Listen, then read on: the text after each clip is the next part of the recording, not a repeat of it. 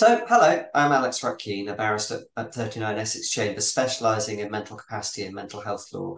And I'm really pleased to be joined today in the shed by Graham Morgan.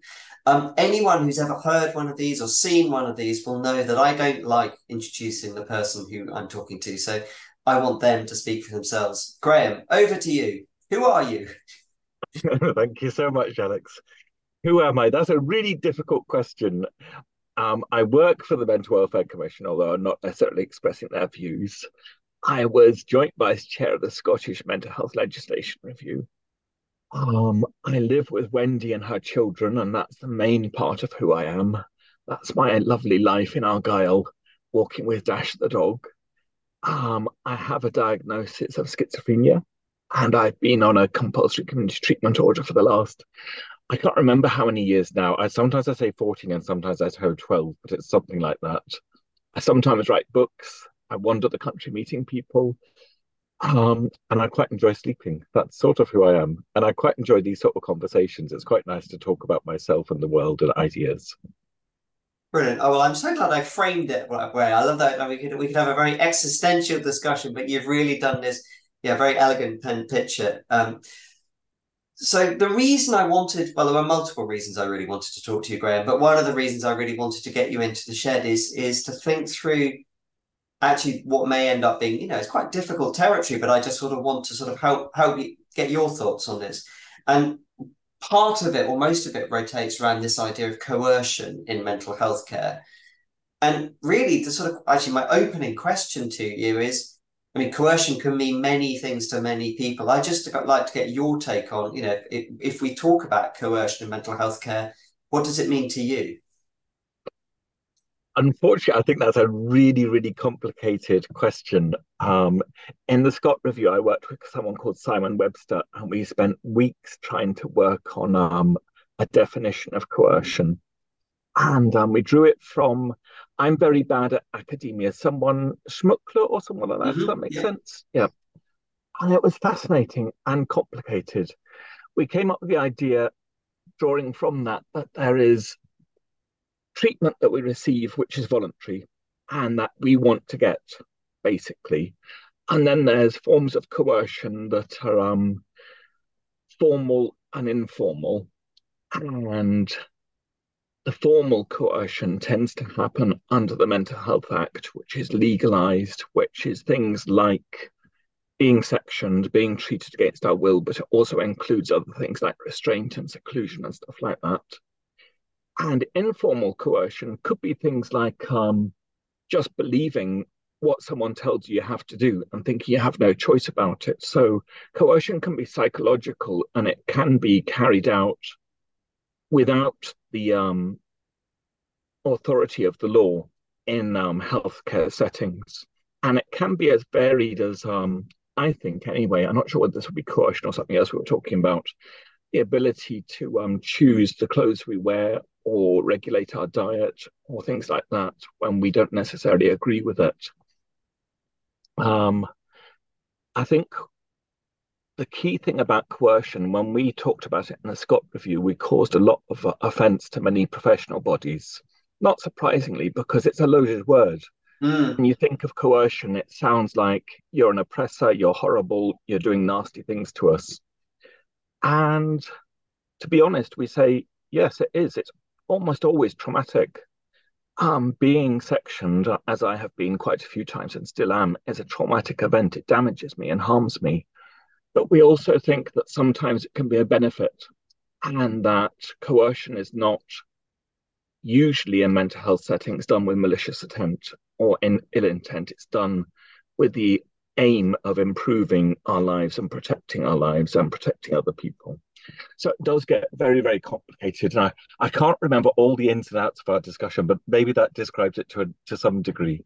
Yeah, no, it does, and I think it's almost that it's that last point, which is, I mean, all the way in which you were describing it as something which is perceived as loaded, because coercion, I mean, the very word, Mm. if you then start having to qualify it with, is it benign coercion? Is it well-meaning coercion? It's already against a backdrop of that sounds like a bad thing. And it's that perspective I think is so interesting on the kind of, well, when sometimes it might be justified, when sometimes, I mean, clearly there are times it's illegitimate, and it's that bit where it's sometimes it's justified. And I suppose that sort of leads me naturally on to the kind of, well, how can it be reduced? Or is that even a meaningful question? I mean, there might be, and you might get one response might be, well, that's just not a meaningful question. But then, how can kind of coercion in mental health care be reduced? What do you think? Well, I led our reducing coercion work stream in the Scott Review, and I could go on for ages, but I'm going to do my idealistic things. I think it can be reduced in loads of ways.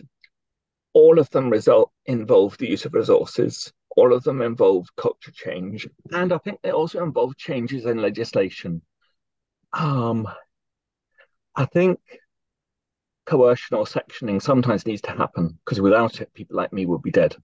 And there is such a thing as mental illness, in my opinion. It may be a biopsychosocial phenomenon, but it does lead us into very hard and difficult places. And that will happen whatever happens in our society, I think. I don't think we're ever going to get to the ideal place where there is no war, no poverty, no nothing. And we're never going to get to the place where our distress and our behavior is such that we are pottering along happily. But I think there are elements of our lives where coercion is more likely to happen. And I think this is especially the case with people who are alienated and excluded from society. So, one of my big things that I think needs to happen is that across society, across diverse ethnic communities, across homeless people, across addicted people, across people with poverty, we need to promote a society where there's a feeling of connection, belonging, and trust. If we don't trust the people who are claiming to help us, and we shy away from them and we're resistant because we're suspicious of them, for whatever reason, it might be perception or it might be the fact that they're patronizing or arrogant or don't understand our culture, then sectioning is more likely to happen. And Yeah. equally, if they perceive us in a certain way and act in a certain way, then we may be more likely to be sectioned. So, for instance, if we have a criminal background or if we're from a certain ethnic minority, people might be more likely, I think, to section us because they perceive our actions in a certain way. Does that make sense? That's my biggest thing is changing society. In the Scott Review, the other thing that would really change things, in my opinion, is the inclusion of our economic, social, and cultural rights into domestic law. I think that's the biggest thing. A lot of the trouble we suffer from as a community is poverty, isolation, lack of employment, exclusion from education, stigma and prejudice, and so on. If we had a right to housing, to employment, to welfare rights, if we were treated as proper citizens and we're not frightened we were going to be sanctioned because we can't work and things like that, then our lives would be immeasurably different. And I think we would get into less situations where we were likely to fall into pieces, especially if we had the services that we need to keep us going. In my case, I go to somewhere called Jean's Bothy in Helensburgh, and that's a lovely place. It's a place where I do photography and creative writing. I go along for meals. We have a members meeting. We go to the local fitness place. We go to the cinema. We do upcycling and walking and all sorts of things, and people to do what they want to do. And we run a lot of the activities. For me, that's a place of belonging and safety where I don't have to be anything other than me and where I'm accepted. We'd have very few of those places across the country. I think we should have more of them. Places where those people who are maybe lonely or isolated, not necessarily ill, can go to get a break and to be with people who understand them. Those sort of things are important, as are crisis services, as are adequate community services. I think an illustration of the difficulty we face and the reason why people like me get sectioned more frequently, or perhaps a possible reason, is my community mental health team is just changing now. It's beginning to recruit staff, but for the last couple of months or so, it survived on half a CPN and some bank nurse hours, covering quite a large area. How do you keep people like me well and coping with life if you have such a small team? because people are off sick, because people don't want to work in mental health or anything like that anymore. So we need the resources to make sure we have the services that keep us going, quite apart from our normal social conditions, which means life's good keeps going. I'm going on tangents at the moment, but No, I no, shall no, carry they're Graham. They are very much not tangents. And then what you're showing is the way everything is interlinked. these Is old. is the message I'm hearing. And I would also say I've been on a CTO for the last 10 years. I think if I didn't have the social situation I have now, I would have been in and out of hospital all the time. And I am probably uniquely lucky. I have a lovely, loving new partner in my life with amazing children. We have Dash the dog, who is behind me on the table on the bed, so I really hope he doesn't start barking. We go walking every day by the Clyde with oyster catchers and seals beside me and stuff. I have a job and enough of an income, but my job is part time, so I get a break. I have friends, I have a loving family, and I have support in the community, like I said, from Jean's Bothy and from my mental health team.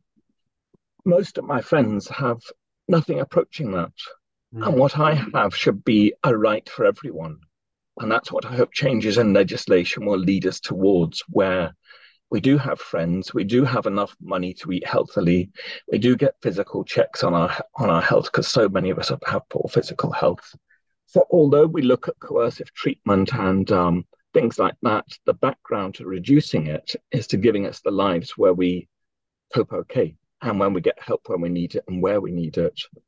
Problem with that is we're in a situation where life is difficult, where services struggle to respond to our need, where some of the policies we see are ideal. Some of the things we said in the Scott review are ideal, but they're nowhere near reality. And I don't know how we achieve that. I'm going to talk just a little bit more because I've realized there are other things to say. One of the other things I think, apart from our community services and our crisis services, is hospitals. I visit a lot of hospitals as part of my job. Some wards are brilliant, absolutely brilliant. You go in and patients say the staff are wonderful, they're really nice, they help me when I can't manage, and when I retreat to my room, then come and speak to me, but only when I want them to. And that sounds lovely, and there are things to do.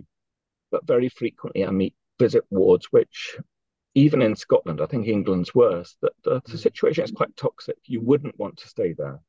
People are extremely ill, they're understaffed, there's nothing to do, and it's hard to get outside. And that's not, I think, a healing environment. I met someone on a visit very recently who said, if I'm in hospital, I want a place of healing. And that's everything from having the food that you are accustomed to, whatever culture you're from, to having people to talk to having things to do, to having a pleasant environment you want to be in, to having access to the natural world, to all these sort of things. And we just don't have that in hospitals. We've, for a long time, seen hospital as a mistake, as it shouldn't really happen, that we've made a failure of people in hospital. I think if we had such places and intervened and put in such things as the safe ward approach and things like that, and had a culture among the staff and valued the staff enough so they could do their jobs without being stressed all the time, we would have an environment where violence and seclusion would be much, much less. We know there is evidence that you can reduce restraint, you can reduce seclusion, and you can reduce sectioning, but it requires cultural change and it requires investment in the services we have. Does that was a very long monologue, but I hope did that make any sense? It made perfect sense. And Graham, the reason I want people to come in my shed is to talk. And so if they don't talk, we have a serious problem. So yeah, no, I think it's yes, no, I think there is, as I said, there's so many things interlinked and so many things to pull on. And I mean, one thing I remember being on a panel with you many years ago, or quite a few years ago now, and the thing you said there, which has always struck me, and I'm just going to say it to you, and you can tell me whether this is something you still believe, was the way I heard it was one of the things you were saying is legislation's all very well, but the one thing you can't do is legislate for love. And in terms of care and in terms of things like that, how do you get that? And I'm just wondering whether that's whether that's still your sense or whether actually there are legislative things, maybe you're more positive about some bits of legislation, if you see what I mean, because it's a few years since you since we had that Mm. discussion, you've had more involvement in, for instance, the Scott Review since then, and the power of legislations, for instance, to say, as it were, give us more money at one level. I think in a weird way, we can legislate for love by giving services the ability to love. And that Yeah. involves resources and that involves valuing the staff and valuing us. I still firmly believe that love, although I know that's quite a challenging word to use in mental health services, is fundamental to what we do. I've been saying it for many, many years, but in the Scott Review, I came across The Promise, which is where looked after children in Scotland in their thousands were surveyed on the key thing that they thought would improve their lives from healthcare and other professionals. And they said love is fundamental. And you can certainly see that in looked after young children, but you can also see it in many, many adults and others with a mental illness. Um, the sad thing is that many of us have had pretty horrific lives, and we can be deeply suspicious of authority, deeply suspicious of other people, hard to get on with, but also absolutely lovely people. And sometimes we do crave love, and sometimes we reject it, and sometimes we get sectioned, and that's like the ultimate insult. But for me, I've met it's mainly been nurses, some nurses who seem to give a sense of, I'm not quite sure how to describe it. It's really almost indescribable. They believe in me. They want Mm-hmm. the best for me. They believe they're doing the right thing. They're taking responsibility away from me at a time when I'm completely unable to maintain my independence and responsibility. And for a time, that can feel absolutely horrific. It is horrible going to the toilet in front of nurses and things like that. But I think if I know the person is doing that inspired by love for people like me and my community and the hope that we have a better life, rather than doing it because they are authoritarian or aggressive or judgmental, then we have a very different world.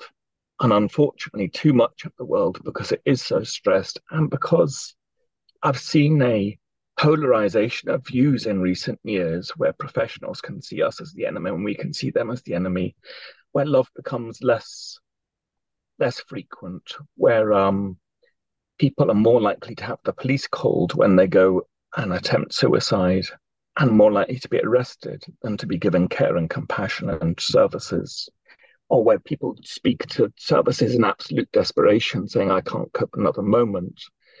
And it's not good enough to say use your decider skills. You've done the course, you can manage through the night, and it's not good enough to say have a bath. And it's certainly not good enough when someone is about to die to say you've got capacity. It's your choice where you live or die. Because when we're in those situations, we can be very confused, but we're usually absolutely desperate for some form of comfort and help.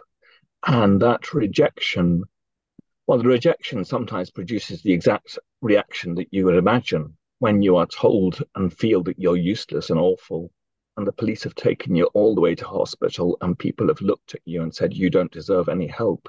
Then it's no wonder that people then go home and do the various things they do that result in their death or their injury. That's a very, very sad way of looking at it.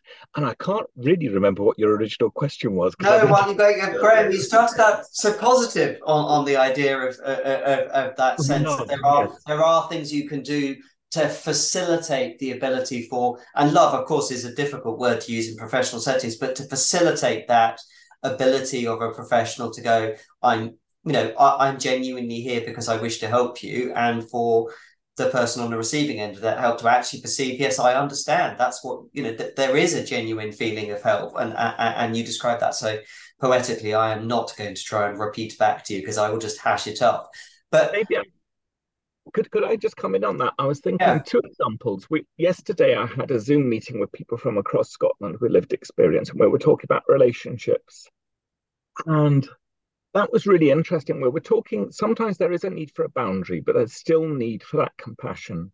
But Mm, we were also talking about the very well known joy of meeting people who you know have lived experience, either as a professional or just as lived experience, and how that creates an immediate connection and trust that sometimes we can't have with other people.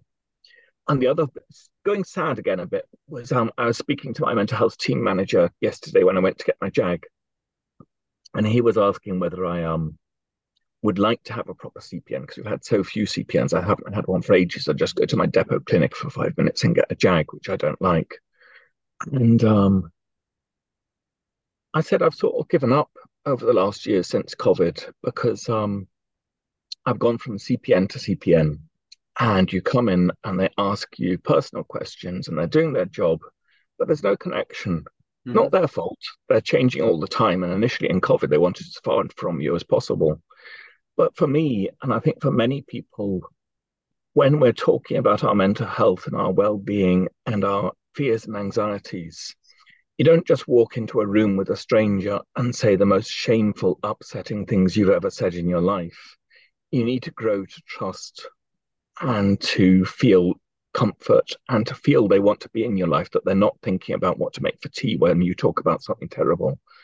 And that's sadly lacking in our services. I have experienced it. I have had some fantastic helpers who have really allowed me and given me the opportunity to be with them and feel at ease with them. But it takes sometimes it can take a year for me to do that. Um, in contrast, just to go on a tangent, I've been going to Argyll and Butte Rape Crisis for the last year and a half, and the opportunity to talk with no stated goals, no time limit, no topics that you have to stick to, and no targets has been utterly liberating. It has been the most wonderful thing to talk about things that have happened in my life years ago and more recently when I've never had the chance in the 30 or 40 years I've been going to mental health services just to talk about the things that are important to me. That was that was wonderful. And I wish our statutory services would follow the same fashion. That instead of going into a clinical room and getting a JAG, I would walk along the river with a CPN who would say, I don't know you, I've never met you before. I want to know what you like as a person and what you like and what you want to do and what you want to achieve, and maybe even discuss my care plan with me. I haven't a clue what my professionals are wanting to do with my treatment. I've never seen my care plan. So, considering I've been a mental health service for 40 years, it would have been nice if maybe a mental health professional had said, this is our aim, this is what we're trying to achieve with you, which is going on a very long-winded and tangential perception. But I think those sort of things about relationships and how we relate to each other are crucial, whether it's to do with care plans or not, which is just a red herring. No, well, Graham, I feel so bad because the conversations I love these conversations I have with you, and I would love to keep it flowing. My problem is that I try and keep these to 20 minutes, and we've slightly blown through already. So, with the deep irony of just getting to the point where you're saying how wonderful it is to have the time to talk, I'm afraid I'm going to have to call time on this. But Graham, I am so grateful to you for your time. I'm so grateful to you for just the way of you have covered so much and given so many illuminations of how much more there is to think and about how it is also incredibly interconnected. Thank you very much indeed for your time, Graham. Thank you so much. It was a pleasure to be there. I should have got into the law and the legislation, but I went into my ideals, and I think that's fine. Well, not just fine, actually, at many levels, far more important because unless you've got the ideals right, then all the law in the world is achieving nothing, in my view. So thank you, Graham.